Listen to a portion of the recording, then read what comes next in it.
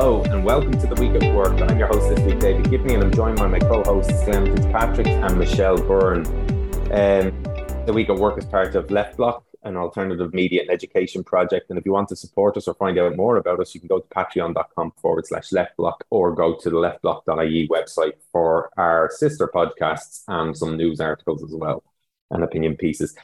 Been a big week for one organisation, I suppose, RTE, this week. It's, as they call it, the silly season when it comes to the media. There's not a lot of politics going on, but we are coming into budget season too. So there's a lot of prep work going around that stuff, as they've done for the last 9 years, preparing for tax cuts. So maybe we'll get into a conversation about some of this stuff. But I'll go to you, Glenn, actually, first to see what you've been looking at there. We haven't had a show in 2 weeks, so feel free to throw in anything that happened the previous week as well. So, Glenn, any observations on anything that's going on? I have a few. Yeah, thanks for having me on again, folks. Good to hear from you. Yeah, look, I mean, I suppose kind of have to start with RTE, don't you? But look, we're a small, independent, alternative media platform. We can speak freely about some of these things. It's kind of funny in a way. You're listening to, the likes of Brendan O'Connor and Claire Byrne, and they're trying to talk about stuff going on in their own house. Like, it's like their own house is on fire, and they're trying to talk about, the various the bits and pieces of damage that's been done. So maybe we can speak a bit more freely. But yeah, look, I mean, it's probably a shame we spent the whole week talking about RTE, considering that we've got record homelessness, that the stuff around kind of the neutrality seems to have fallen by the wayside. But I mean, not to trivialize, I mean, it's super important what's going on in RTE. I think there's several layers to it. I mean, I come from a media background, and we were always taught, like, public service broadcasting, it's not perfect, but it's still a space that needs to be protected.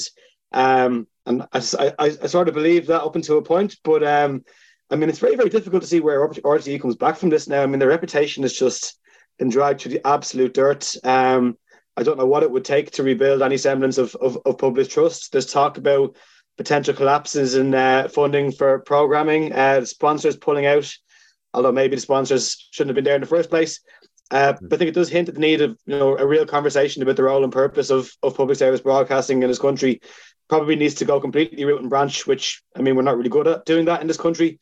But I suppose in circumstances where we'd be critical enough of bias in RTE anyway, I mean, you can see the protests there during the week. The reporter standing up and saying, this is going on when, we can't get crews in the Midlands, when we've got, people working 12-hour days to put together, really demanding levels of programming for their top stars. But it just sort of feels like already, like the kind of, we're falling back into this, well, who do you blame? Is it Tubsidy? Is it Forbes?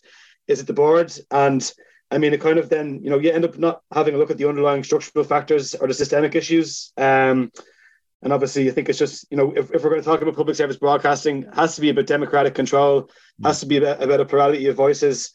And I mean, some of the practices in there, and Seamus Dooley kind of caught them well on Friday, sort of saying, like, I mean, these are the practices that were there 50 years ago.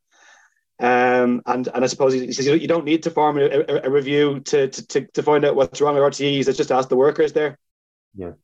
And one of the things, because you're getting into the historical stuff around this, it was in Sunday Independent today, there's a piece talking about how the Controller and Auditor General was removed as an oversight body for RTE back in 1990.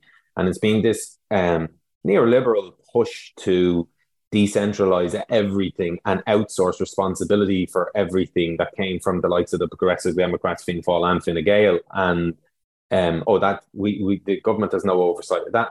RTE is an independent body. RTE needs to look after that. Whereas it's actually the government that brings in the law that forces us all to pay for a TV license. So it is, while they say it's not funded from the public, it clearly is funded by the public, and there should be that level of accountability. So I think it's Catherine, I'm not sure if it was the Soc Dems or who it was, but somebody's making the proposal that the Controller and Auditor General again gets to come in and have oversight of RTE's finances. But I think there's a cultural thing here, though. It's not just RTE. I suspect there's a lot of semi-state bodies that are operating in a similar way with barter accounts, and I do think there's something in one of the papers. I must go through it in a minute. I mean, that's the broader socio-economic context of this entire country, though. Yeah.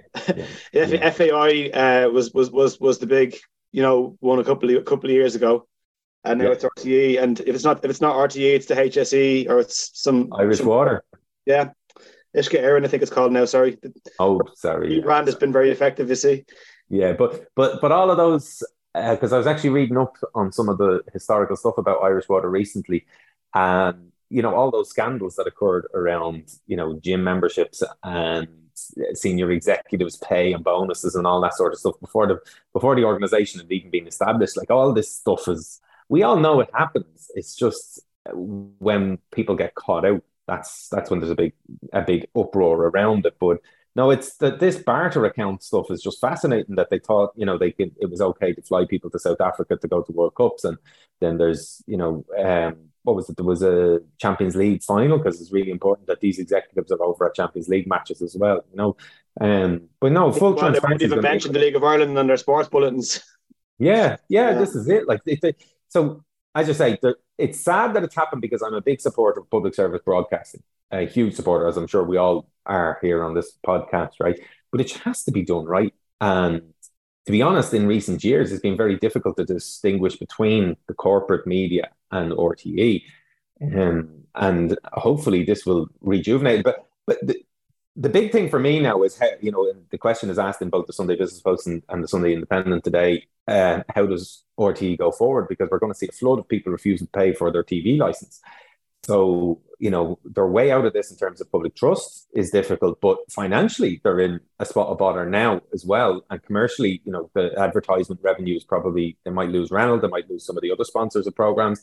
But, arguably we need to go down the route of the Australian ABC system, where it's funded through general progressive taxation and not through a regressive TV license charge, where if you're one of those who, and we'll get to this report in a couple of minutes, but if you're one of those who are on the median wage or below it in Ireland, which is coming out today from the CSO, I think it was CSO figures, 26,000 euros is the median wage. So 50% of people in this country earn less than 26,000 euros, and they're paying the same fee as somebody who's like Ryan Tubridy on almost €500,000. So that's a completely regressive system. And we need to revise how we do public broadcasting in this country as well. So I don't know, Michelle, do you want to? Yeah, but at the same time, you have the writers in the Business Post talking about, inflationary adjustments to this regression, as you say, a fee that isn't working, but they're saying, oh, just increase that fee to adjust for all of this restructuring. And then the other thing as well is they're floating this question of like, how do we reduce costs? But we're hearing reports now of maybe redundancies coming down the line. We're not actually talking, and a cap of 170,000 for some of the big stars, God help them. But like, we're talking about 400 job losses potentially here on the line as well. When we're talking about this, could be used as an opportunity now to just cut jobs and really restructure in a way where that won't be the benefit, as you say, for public services. And we're hearing from workers, some of the lower paid workers, about the demands of the job and working extra hours for like very long shifts for a lot of these shows. And at the same time, then the big money isn't going there. But like, if we're talking about redundancies, people are already over capacity in some of these roles, some of these lower paid roles, and it'd be worrying to see where that goes, and if this is going to be used as an opportunity to like restructure in a way that's going to be a huge amount of job losses as well. So I think that's important to flag, because it's actually not mentioned in the Business Post that I was reading today. And as well as that, and it's a drum that has been banged quite a bit by the Echo Chamber podcast, Martin, from there, with the bogus self-employment that was going on in there, which obviously a lot of it was to benefit these big stars who which we're seeing now, but it also has detrimental impacts to workers when it comes to access to sick pay, access to maternity pay. Those lower paid workers who are already on the lower pay, doing the longer hours, and not getting those key kind of work conditions and pay. So that's kind of concerning as well. And again, that has not been mentioned in any of the reporting here. So very selective reporting from the Business Post. Yeah, it is a fascinating context when you bring it in. Like, I think it was Philip Boucher-Hayes who did reports on all of the bogus self-employment that was going on in RTE several years ago. And of course, very little has been done about it. But also, Conor McCabe did a good bit of research over a decade ago around the companies that are run by the big stars in there. Like, so Joe Duffy's company is called Claddagh Green Productions. He named his tax avoidance company after the public housing estate that he grew up in, that was paid for by taxpayers. So the irony of all of this, and then Miriam O'Callaghan's, I think it was called Baby Blue Production. So you have all this bogus self-employment at the top. And then you have the bogus self-employment in terms of pretending that they're not employees so that they can avoid paying taxes by being paid as corporations.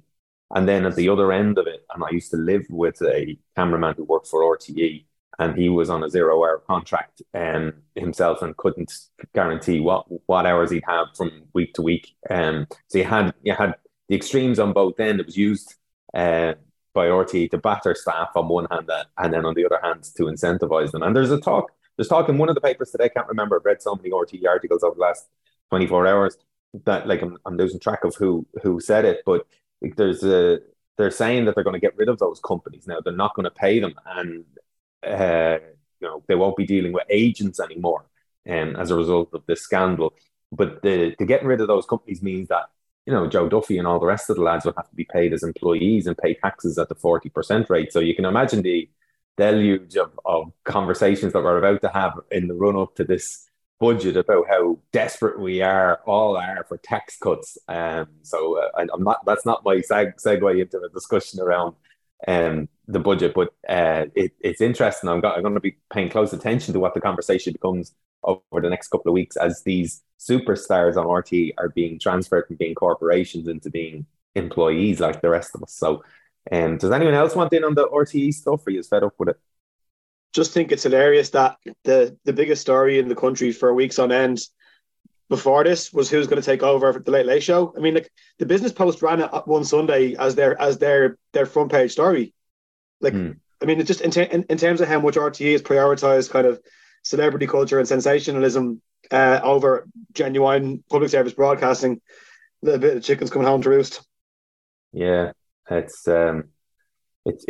was interesting to see that Ryan Tubridy actually knew that this was on its way out, more than likely about to come out, before he decided to step down from the Late Late. So, it's interesting, the timing and all of this stuff. But I did also see an article there that, and again, I've got so many articles in front of me that I can't figure out which one it was, but Simon Coveney's brother works for RTE. He's a senior executive in there as well. Anyone come across that? I think he might have been at the Joint Directors Committee hearing too. But the political establishment in Ireland and the way these things work is just it's so mental to see. It's a Venn diagram. It is, isn't it? It's just crazy to see the connections that all these people have, and then you wonder why certain political parties get battered and other political parties get a lot of sympathy. So Christmas at the Coveneys would be fun, isn't it? But the other fella is high up in Green Corps as well, isn't he? Is he? God. Yeah. Just all luck. Do you know what I mean? These are just a hard-working family that just happened to get to the top of all of their respective spheres, and to be one of the most influential families in the country. And look, it's not just about the Coveneys; it's about all of them. This stuff pops up everywhere. Oh, he's the brother of him, or he's the sister of him, or something. There's some connection all the way along the line. So, what other stories then do you guys have?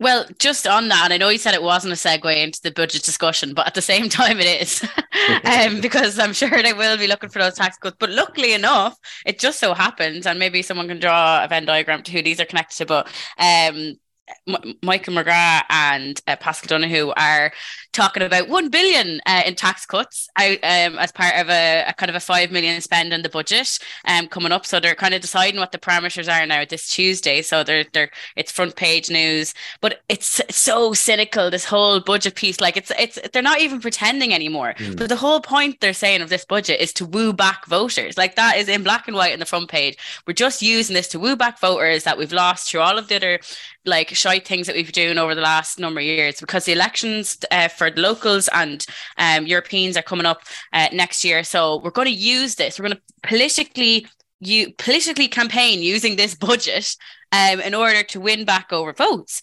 Never mind what's actually good for the public and what we actually need as a society. We're actually just going to use this cynically to buy votes. So this is where you're coming from, the whole 1 billion in tax breaks, which includes, of course, the tax breaks to be introduced for private landlords.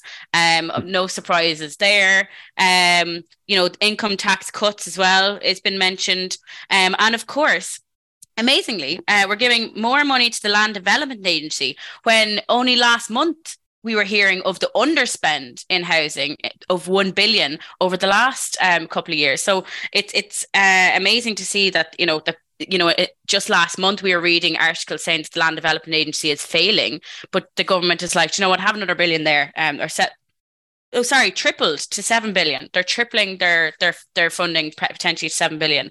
And of course then we have talking about investments and stuff like that as well. But they have one kind of breath they're saying, oh, we're using this to politically campaign essentially, and then the other side, oh, sure, we'll help households under pressure. Nothing in this is telling me that they're helping households under pressure. They're helping landlords.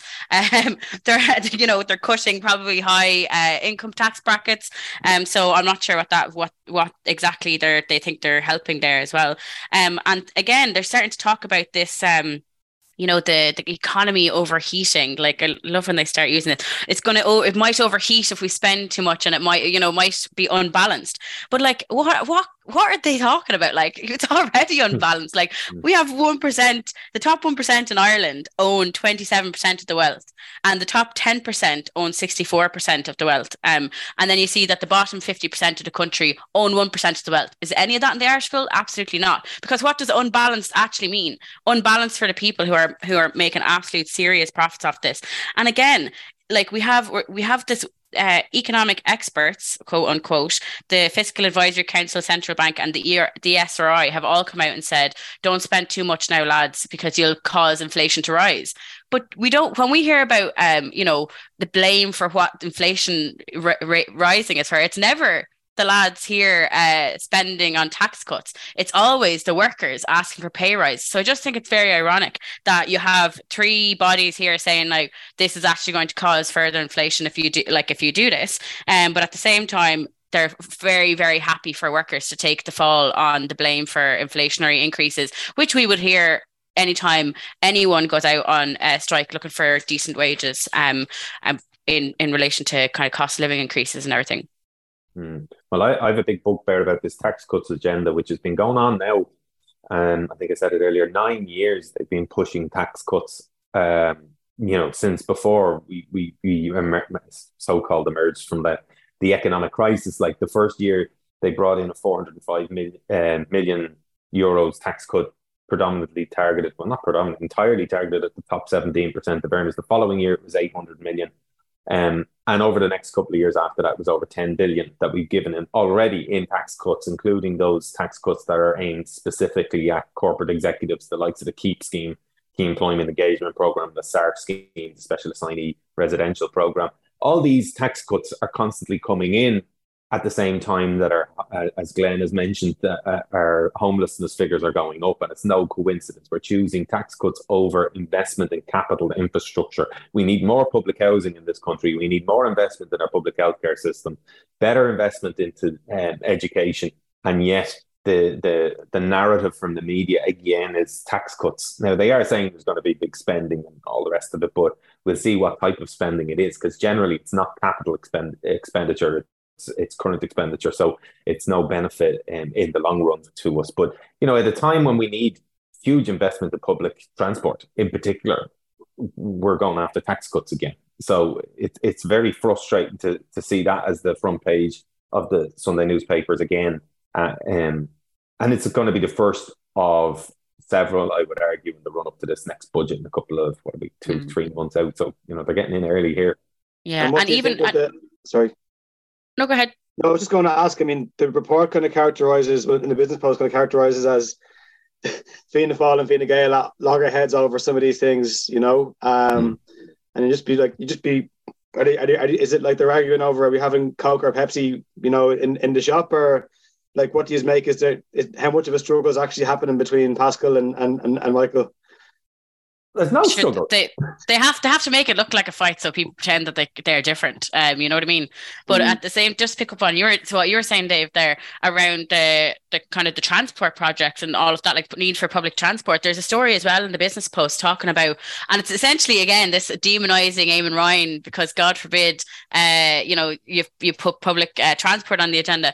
But the term green handcuffs put on transport was being used by the Transport Infrastructure Ireland chief, which is like, you know, this is some serious lobbying. But essentially what he's done is he's playing into the local politics of roads, and he's given the names of 10 projects that he believes that Eamon Ryan is deliberately blocking so that local TDs will go and cause absolutely ructions on trying to get local roads in the local areas, all that kind of for votes again. But like the fact that he's willing to do that because he thinks that Eamon Ryan is blocking roads projects because they're trying to move money into the public transport side of things. But I just thought that was very, very, again, cynical again, this chief who's just like, oh, well, my projects aren't moving along, so I'm just going to cause absolute chaos now, tell all these local TDs to get behind this now and like cause rife. And the whole rural urban divide thing has been played out in the story as well. Like rural people are, you know, incensed at this, that we wouldn't have roads, but like rural people probably are very incensed as well around the need for public transport in those areas, but like we don't not really talking about that either, you know. That's where the lack of public transport is happening. I know I'm pretty incensed that living outside of Dublin, but anyway. Yeah, just on the Eamon Ryan stuff, let's stick to this for a second because there's another article there by Daniel Murray in the Business Post. It was only a matter of time before Ireland was sued over energy treaty. I don't know if either of you saw that one, but very interesting piece. Lansdowne Oil and Gas PLC is to launch a 100 million proceedings against the state after Eamon Ryan refused to grant a further exploration license for the Barry Rowe field. The Irish government can't say it wasn't warned, is how Daniel Murray introduces the article. But basically, it's the first case by a fossil fuel company in Ireland to seek damages under the Energy Charter Treaty. And this is the same type of treaty. So it's a treaty that allows corporations to sue governments for policy decisions around energy, including climate-related decarbonisation plans that might impact on their profits and their future profits. So it's very close to an ISDS that we saw in the TTIP and the CETA treaties that were being negotiated and pushed. And when I was reading through this article, I was just like thinking to myself, how do people not see Fianna Fáil, Fine Gael, and the other parties that supported those two treaties? How do they, logically still stick to the idea that Fianna Fáil and Fine Gael are on the side of the rest of us when they're in parliaments, not just Irish Parliament, but the European Parliament, voting for treaties that are going to allow multinational corporations to sue the Irish state for loss of future profits if we try to save the planet from being inhabitable. Like, it's mental to think that there's people going in there and they have children themselves and they're voting for treaties that are going to make it impossible for us to do anything to tackle climate change in a really effective way. Here we have an oil company, Lansdowne Oil and Gas PLC, must have been set up by some rugby fan or something, right? Lansdowne Oil and Gas PLC suing the Irish state for future profits. Not that they made a profit now. Like, I'm sure Lansdowne Oil and Gas, when it was established, knew that climate change was on the agenda, that there was going to have to be policies that came in. But yet, here they are saying they're going after Eamon Ryan for blocking they're saying Eamon Ryan blocking it, but it's not actually him blocking it. They're saying it's nothing to do with decarbonisation, which is actually fucking more worrying. That the Irish state's response is that no, this has nothing to do with decarbonisation. We're just not giving you a license. Like, we don't care about decarbonisation. We're not really committed to that sort of stuff. That's the angle that the department is giving in response. They're saying this has nothing to do with the decarbonisation plans that the Irish state has. This is just us saying, no, you're not getting a license. So sue away, lads. So we could be on the hook in that case for 100 million euros of penalties to pay to a company that is losing future profits. Future profits. I mean, imagine me going to my employer and saying, I want you to pay me for future work that I might have done had you not been a shithead to me. It's just nuts that we allow corporations to have that scope to make money for stuff that they haven't actually done. I mean, I don't know. Has anyone? And like that whole idea, right? That as you say, it's completely around profit. So the companies that are aiming to make profit can sue the government for profits they might lose. And it's going to be used around a lot of climate policy, I would imagine, is where we're going to see this, a lot, obviously, with the Energy Treaty, for example. But yet, can we sue? Can we sue the government for policies it's putting forward in relation to like the debts it's causing, for the lack of action it's causing. Like, it's just bizarre to think that because someone wants a bit of money, they can sue our government because they're not making profit. But at the end of the day, the decisions that they're making, the actions that that company is going to take, is actually going to result in, you know, far worse climate destruction. And yeah, we can't do anything about that. We've no recourse. Do you know what I mean? It's just mad to think that that can happen. The balance is it's so unbalanced. Yeah. Well, Glenn, have you got anything on that front, or any other stories you want to jump into there? No, just to, I mean, like, it's mad how much the corporations are like woven into the fabric of the state now, that like this is just seen as absolutely normal behavior, you know. And you know, somewhere in some departments, I was like, oh yeah, well, these are the wealth creators, these are the job creators, and they might give us a few kicks here or there, but ultimately that, you know, they'll do right by us. And how much that just prevails at state level and at policy level is frightening. Like, yeah. Well, related to this, I suppose, and we might have a little discussion around it, but this new poll that's come out today, the Ireland Thinks one, I don't know if you guys have been looking at any of that, but it's saying poll reveals Leo Varadkar is still the Fine Gael favourite. Then there's other questions that were asked on it as well, but I'm trying to find the actual poll results here and I can't see them. Maybe it's offline, but the decline in support for Fine Gael from 20% to 19% falls within the margin of error. But interestingly, what's really fascinating about that is it's the lowest Fine Gael has ever polled since they began polling in this particular poll, the Sunday Independent Ireland Thinks opinion poll. Now, that's only 7 or 8 years, I think, since they launched it, but it's a huge result on one, probably the wrong term to use, a huge result in terms of Fine Gael's decline. And maybe that's why we're talking about huge tax cuts coming up for the voters that normally vote for Fine Gael. But I do find it quite interesting. The other thing is, and I haven't got it in front of me, so this is, they're record lows also for the Labour Party, 2% in this opinion poll. They're not getting anywhere. 2%, yeah, incredible that they're down that low. Like, if there's the aim to are higher than them, they're at 3%. Like, that's significant. That 2%, they must all work in the bloody trade union movement. Possibly. But I'm just looking at it, and the Green Party are still ahead of the Labour Party. Like, you know, this is a party that is, you know, likely to be wiped out at the next election. And somehow Labour in opposition, and Labour have been, I've been reading the papers over recent weeks, Labour, even today, getting very positive media attention, but still not getting any traction from people who are being polled. So interesting times ahead of the next election. And we've got the locals and the Europeans next year. That's got to be a very interesting one to see if they even have candidates for some of these areas, especially in the Europeans. Like, I don't know if you guys have come across the polls or looked into any of the polls yourselves. Yeah, I saw there wasn't much apart from the Fine Gael and Labour thing in relation to the party numbers. As I was saying, like, the interested in terms of where the public thinks the blame lies in relation to the RTE stuff. So, but I suppose, like, just full disclosure to listeners. So ever since Ireland Thinks started doing polls, I think was it a year or two ago, I opted in. So I've been getting polls all of this time. So I used to be one of those people who say, "Oh, a pollster never calls me." Well, now they do all the time. So, but I suppose just like, I mean, I don't know if this is kind of like, you know, telling people how the game works, whatever. But there was a question in there on Friday. The poll sent me a text. Are you in favour or against Ireland joining NATO? But in brackets in the question it said, Ireland is an outlier in most of Europe in terms of not being in NATO, or something to that effect.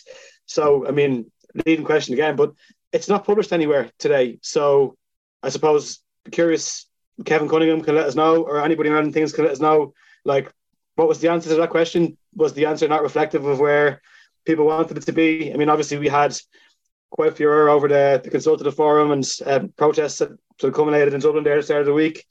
But yeah, so just wondering where that question went. Yeah, wait, Glenn, are you saying that a leading question mightn't actually have worked there and they decided not to publish it? Is that what you're insinuating? I couldn't possibly comment. I didn't see the results. But fair. Or otherwise, are they just asking questions to not publish, just to kind of build up their own internal pieces of information? I'm not sure, but like, surely if you're asking a question of that nature, you should be publishing the answer. Yeah. I mean, the question, I'm just reading it here, the question that they asked was, should Ireland join NATO brackets, a common defence pact between almost every European country in the US, close brackets, question mark. I mean, it's a loose description of NATO there, common defence pact. Ask the people of Libya if NATO is a defence pact. Do you know, like it's interesting. They don't put in how many deaths this can be linked to NATO in that question. No. It's part of that description. No, but not at all. I mean, the point you made offline, Gibbo, actually, if you ask that question in relation to collective bargaining, for example, like every country in Europe has collective bargaining rights. Even Britain have collective bargaining rights, like who are outside of the process. We don't.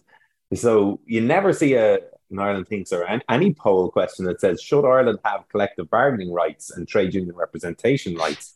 Brackets, like every other country in Europe has, closed brackets. We don't get that sort of leading question on the other side. So it's an interesting way of framing the question.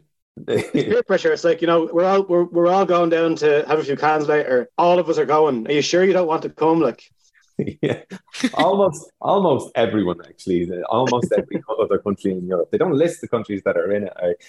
The fact that NATO is predominantly occupied by colonial powers of past and present, and now Ireland, who was the subject of some of those colonial powers, is being influenced to become part of that colonial process. It's very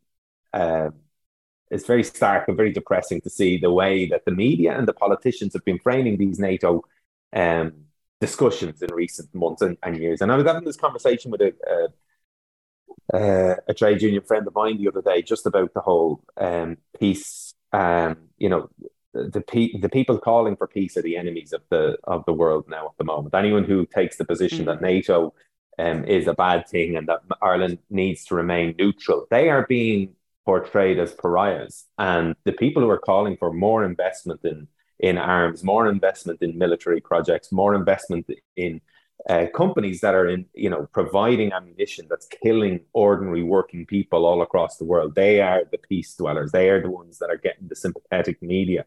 It's we brought this podcast about nearly 3 years or over 3 years ago now to sort of do an analysis of how the media frames these things and how we get a hegemony around this stuff. And I think it's been an interesting just the last 12 months or so, it's been very interesting to see how NATO has been framed in this country in particular, because historically we have been neutral, but the way our neutrality is constantly under attack the last number of months, it's just incredible from all sides. This nonsense forum that they've held where every person is compromised by it. It's like a bunch of billionaires sitting around talking about poverty. It's just so sickening to see the way it's being portrayed. But yeah, it's just mad that they think they just get away, like just do that, and like, oh, the common people won't notice. Do you know what I mean? And interesting enough, in the business post anyway, it's not actually covered. There's nothing about like that kind of neutrality piece, but there is a piece on NATO. Of course, they got that one in. Of course, the new head of the Commission in Europe, they do that rotating president of the EU, is the Spanish, is from Spain, Ion de la Riva. And he said he made it a point in his new start of his new presidential campaign, is as part of the EU. He says, that Europe needs to take more responsibility for its own defence and believes Ireland must update its position on neutrality. So, like, is his whole next 6 months now just going to be set on the agenda of like, right, this is it, we're getting Ireland in, talking about defence. So if that's how he's starting off, then we can only be sure that this is going to continue to ramp up on the pressure on Ireland in Europe as well around joining NATO. So, and again, as I said, nothing much on anything to do with neutrality, although they did get a little dig in on about Claire Daly and Mick Wallace, of course, in the business post while they're at it, but it was more around elections. But of course, they made sure to mention about them being controversial about XYZ, so about their positions on war and neutrality and stuff. So yeah, I think the business post has laid out its position anyway to sneak it. Yeah, I think it's interesting that the piece with the ambassador, famous last words, or just like screenshot this or timestamp or whatever you want to say, because he's sort of saying that like they got snap elections in Spain soon enough, and he's basically saying, look, there's not going to be any shock results here. We're going to return a nice neocon, Washington-friendly government. Don't you be worrying. But anybody who's been looking at elections across Europe would say he'd be daft to make any such bet. I mean, the far right is surged in Greece. The AfD is obviously surging in Germany. You've got Meloni in Italy. And I think some of the regional elections that the far right Spain have already done quite well. So I mean, like, I'd be interested to see what his reflections on the elections are in a few months' time there. And as you say, Dave, we've got elections coming up here in a year. God knows what will happen between now and a year's time. But I know sometimes we can kind of be a little bit of an outlier when we don't get pulled in by either extremes with elections. But it would not surprise me to see a small handful of absolute head the balls on the council next year. And we're going to have to contend with the fact that, I mean, the left has retreated from the anti-war space and has allowed the right to move into that. And I mean, there used to be some sort of a firewall between like the far right and kind of the centre right, and that seems to be completely collapsed. It's very difficult to know where the centre right and the far right actually stop and start, if you get me. Yeah. No, it's a worrying election next year. I'm very concerned about them getting a platform because it's not that long ago the AfD had no presence really, but once you get your foot in the door of councils and getting into parliaments and getting the voice heard, that's when we see traction. And so I'd be very concerned about that. And then speaking of elections, businesses, this is another one in the Sunday Business Post. Businesses told life under Sinn Féin government won't be that different after all. So this is from Killian Woods, a good piece. The party Sinn Féin claims it will take a radically different approach to the current government, but as it plans for power, it is telling business that life will not be that much different after all. So that's concerning because they're running on a platform of change, and if you're not going to change economically what this country is based around, then are we really going to see many other changes? Because socially, we have moved in the right direction. We saw the Together for Yes, we've seen the repeal of the AIDS, we've seen a lot of that stuff happening, moving away from the church and all the rest of it. So it really is economic change that we're a lot of people are looking for. As I said, 50% of workers in this country are earning 26,000 euros or less. And look at the cost of living in this country. You cannot survive. That's, every year the minimum wage is getting closer to the median wage. Like, soon enough, the minimum wage is not going to be, it's going to become the ceiling instead of the floor.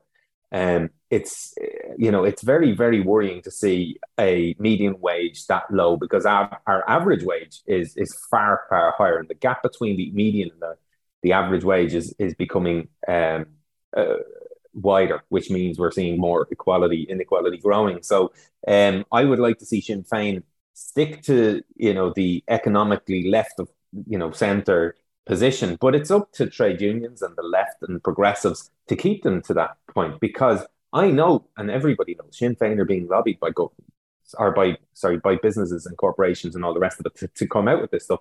But it's up to all the rest of us within the trade union movement to do the same back and say, sorry, not acceptable. We want progressive taxation. We want the rich to be able to pay more so that we have a decent society. So it's an interesting article. I think before we came on air, Glenn, you were talking about a traffic light system of some sort that you saw in one of these business analysis groups. Yeah, it's the same piece. So it's just they're obviously whichever PR firm has done this analysis for various companies. They just kind of demonstrate how, I suppose, in inverted commas, how business friendly or not business friendly Sinn Féin's policies are. And the only one that has a red light, according to the piece here, is in relation to Sinn Féin's position on workers' rights and trade union access and stuff like that.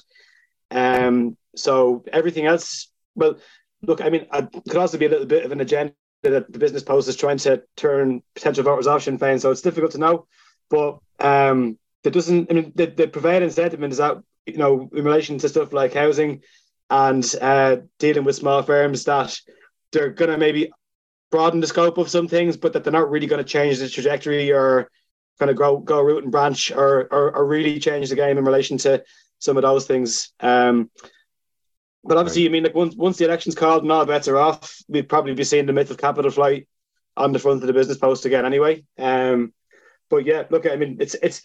I think we all know Sinn Féin are going to have to, triangulate in public. It's a case of how much of it is genuine triangulating, or how much are they going to be wedded to principles. Like I'm kind of the person who's more worried about Mary Lou McDonald's hanging around with the IIEA than I am with them going to coronations, to be honest with you. They seem pretty comfortable with the so-called European projects. But yeah, we'll have to wait and see. Maybe look, I mean, to be honest with you, maybe we should have somebody from Sinn Féin on the pod to help us see some of these things out sometime, because they're not here. But you'd have to be a little bit apprehensive. Yeah, well, it's a good thing, obviously, in that piece about them, Sinn Féin still committing to strengthening collective action and all the rest of it. And in fairness as well, Lynn Boylan from Sinn Féin is the one quoted on the piece about Eamon Ryan being sued by Lansdowne Oil and Gas. But the strengthening collective action will be significant because, I was saying it earlier, we don't have collective bargaining rights in this country. We had the 1913 lockout, 110 years ago, on the basis of the right to trade union representation. And while the rest of the developed world has managed to win that, we still don't have it in this country. But what you could say is, I find it interesting that anyone would come out with an analysis and say that there's a red light for Sinn Féin on this, because the EU directive on minimum wages and collective bargaining is about to be implemented, hopefully anyway. And with that, we will be forced to bring in trade union coverage up to 80%. Currently, trade unions have representation for about 30% of Irish workers, but the EU directive says they must bring it up to 80% and implement changes. So it doesn't matter if you're Sinn Féin, Fianna Fáil, Fine Gael, Green Party, Labour, whoever it is, they have to implement those pieces of legislation to encourage people to join trade unions. Or it might be because there's a view that Sinn Féin will go above the legal floor, whereas if it's one of the others, they'll just do the absolute bare minimum. Yeah. Well, one way or another, there's loopholes, and the Irish government have proven this in the past over and over again. They'll find some way of avoiding having to implement these things. So hopefully we have a new government that's going to bring in strong collective bargaining legislation, strong trade union representation rights. So have any of you guys got any other stories you wanted to jump in on? Yeah, well, I think on the basis of workers, while we're talking about workers, there's a story actually covered in the Business Post on the struggle of the Iceland store workers at the retail store. So for those who are not familiar, a number of the stores essentially have closed overnight without proper due notice to the workers. And this was all while the workers have been raising the fact that there was outstanding payments, they were owed wages, they were owed holiday pay, and yeah, so essentially the Iceland stores had changed ownership in around February time. And since to a previous owner, and his name is Naeem Maniar, and since then, there's been a huge breakdown in communication between the company and the workers. There's been massive operational problems. They've had all of their meat products recalled. So 3 months worth of frozen meat products recalled due to someone not filling out a piece of paperwork, I believe. So the meat was actually fine, but because of this piece of paperwork, they couldn't legally sell it. And then such as they had no delivery. I believe that is they were coming through Britain after Brexit. That seems to be what it was. So rather than going through by an EU country, rather than going through the north and coming down, I think they could have done. So there's that, and then there's the fact that they didn't have any deliveries.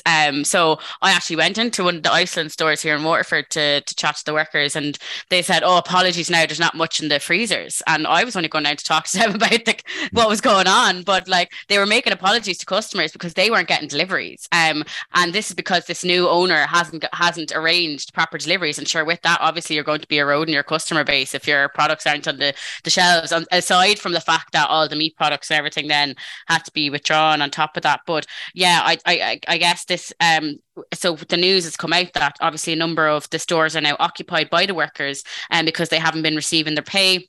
They haven't been receiving any communication as to this, and they're kind of saying we're staying here until we get what we're owed, which is great. But I guess the workers have been fairly badly treated, to the point where I think Mick Barry described it in the Dáil as this new owner is like one of the biggest cowboys since the days of John Wayne, which I kind of a bit of a laugh out of, but yeah, it just shows you kind of what scale is. But what isn't covered in the article is something that the union that's involved with the dispute, the Independent Workers Union, have kind of mentioned a couple of times, that there's it looks like potentially the owner has been moving debts around in order not to pay the debts themselves. So like this owner, I mean, when he bought Iceland in February, he renamed the company to Metron Stores one day after he bought it, and then said he was seeking protection of, the company to avoid paying debts to the Project Point Technologies, who are owed over 34 million, which he also owns.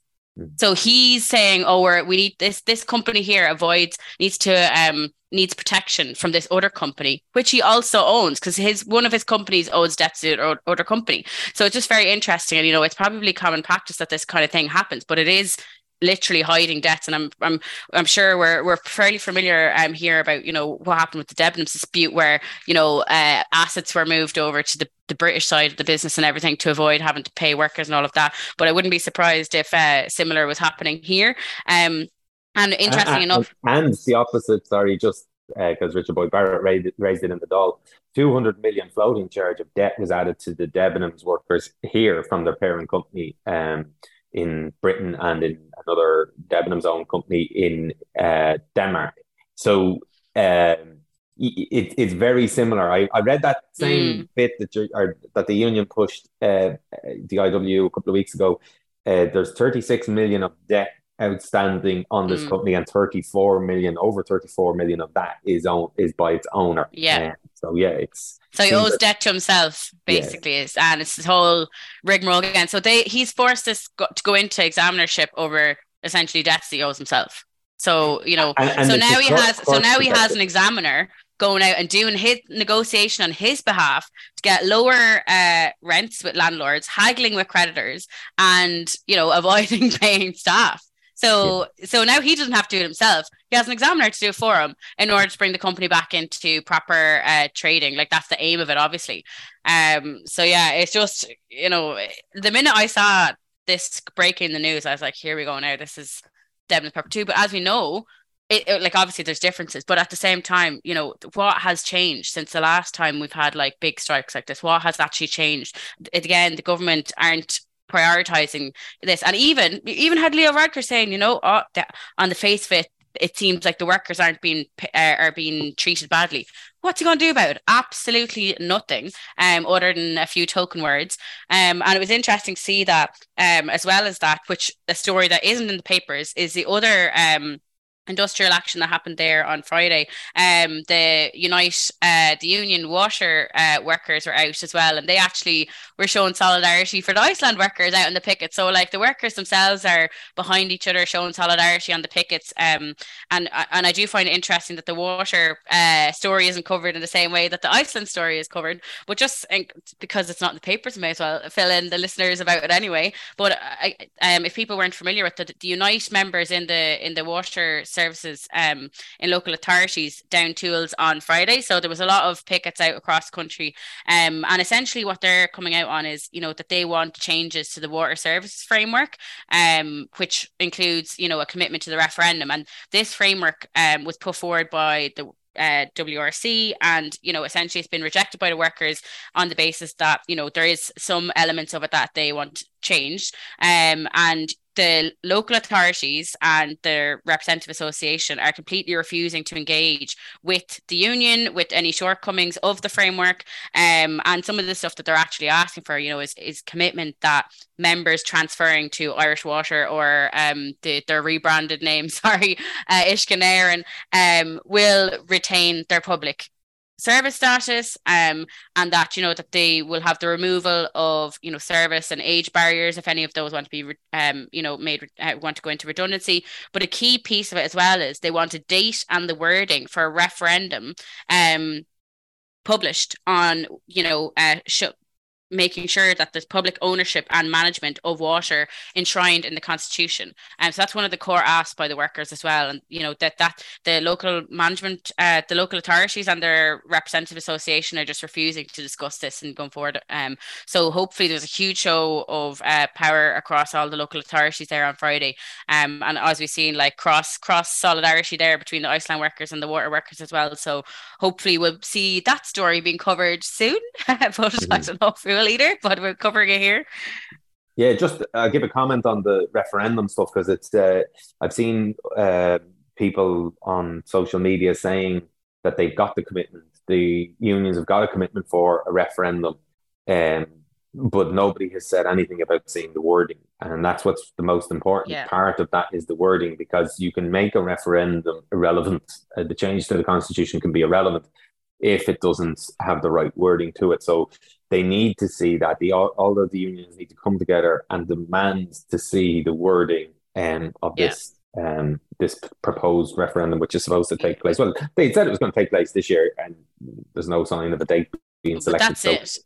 Like, we don't want just Ishka na Héireann enshrined in the constitution. We want public ownership and management of of water in the constitution. And that's where I'd say the crunch point is going to come down. They're going to try and twist it around so they can eventually outsource water in whatever way. And I think the workers are obviously well aware of what they're at, and that whole enshrinement of we're public service and we want to continue to be public service. But if they enshrine Irish water and they start outsourcing left, right, and centre, then is it'll be the creation of another commercial semi-state like RTE, and then it won't have the oversight of the Irish government, the Controller and Auditor General. So we'll have, and of course, if you do that, it's another closer step towards privatisation anyway. And we can see, and I'm going to do a special pod. I was actually on to Stevie Nolan from Trademark Belfast and their podcast about this yesterday. We're going to do a special pod on what's going on over in Britain in terms of Thames Water and the privatisation agenda globally and what's happening. So we're going to do maybe a crossover pod between the two of us to discuss some of that. But this stuff, as you say, it's so crucial that we get the right wording for this. And there's a reason why Joan Collins put this forward, a specific type of wording in her bill back in October 2016. And it passed unanimously through the Dáil, and they've sat on it ever since. And that's because they don't like the wording of it. The wording is too good. It makes the government responsible for provision of water and the ownership of water. So, it's very concerning. And the other thing that you said there, which about the Iceland stuff, I've been looking at some of this stuff over the last couple of days and couple of weeks as well. There's a lot of workers, 400 odd workers, who are in a very difficult, precarious situation now. We don't know if they have a job. They don't know whether they're going to get paid. They are already owed money, and this is during a cost of living crisis. I think their landlords are going to go, "Yeah, you're all right. I realise you work in Iceland. I'm not going to charge you any rents this month." We don't have that situation, that safety net for these workers. So it's full solidarity to them, first of all, and particularly for those who are occupying the stores. Fair play to them, but they shouldn't have to do it. And as you said, Michelle, like, it's not the first occasion this has happened. We saw Debenhams in 2020. Strategic insolvencies have been happening for many, many years. We had the Paris Bakery in 2014. We had Cleary's in 2015. We Connolly Shoes back in 2008. Like, this stuff is happening over and over again. And the Irish government keeps going, "Oh, it's terrible how these workers are being treated." Well, do something about it. It's as simple as that. Do something about it. Legislate to prioritise these workers as preferential creditors. Make sure they get what's owed to them. Now, to be fair, the examiner in this case, in the Iceland case, doesn't seem to be seeking, pay cuts to the workers or anything of the sort at this moment in time. But like, if they want to make sure that this company is viable and sustainable going forward, they're going to have to do something. And I hope they're not going to come after the workers next. But it's very depressing to see this sort of stuff still going on in 2023, over 10 years after this issue of strategic insolvencies was raised, but yeah, full solidarity to the workers. Glenn, have you got any more stories or anything you wanted to jump in with? No, all good. I got depressed here. Your listeners enough for one day. Fair enough. We did a lot of that. I'll finish off my bits with one piece that I just found of interest. Coveney criticised by Fine Gael supporters for Shine endorsement. This is the retail. Sheen, I think, is what it's known as on the streets. Oh, sorry, I'm too old for this stuff. It's fast fashion. I don't even Charlie, no. fashion. But Charlie Sheen, fashion, yeah. But Sheen, right, I got it right there. But Enterprise Minister Simon Coveney was criticised by Fine Gael supporters and branded an absolute disgrace for officially opening a new Irish hub for the controversial fast fashion label last month. Now, what I found interesting about this is that Sheen are known for, apparently, their employment rights breaches. So you'd go, well, why are the Fine Gaelers complaining about that? Because Fine Gael supporters tend to support regimes that don't really have good employment practices. If they don't, there's worries about the climate and environmental aspect of this company as well. Again, Fine Gael opening data centers to beat the band. Like all of the criticisms that they have of this company, I'm looking at the Irish policies around it, the Irish government policies as implemented by Fine Gael, and I'm not.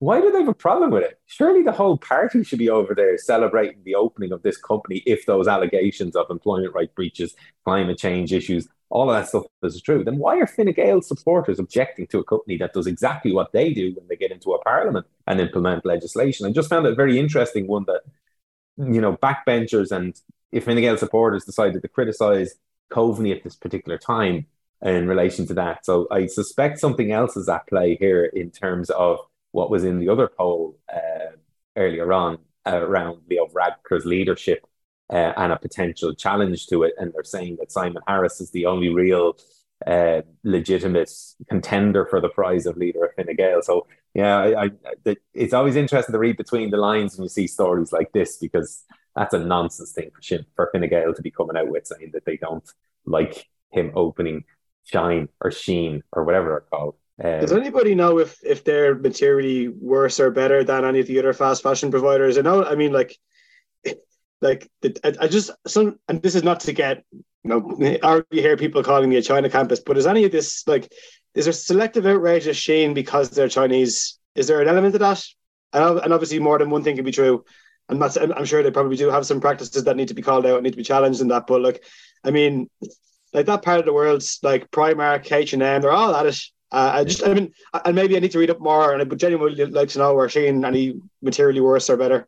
Well, we're 10 years out from the Rana Plaza disaster. Do you know what I mean? I don't remember the Fine Gael backbenchers complaining about all of the companies that were in Rana Plaza when the 1,182 workers were crushed to death when that collapsed. And that was Primark, or Pennies as we call them.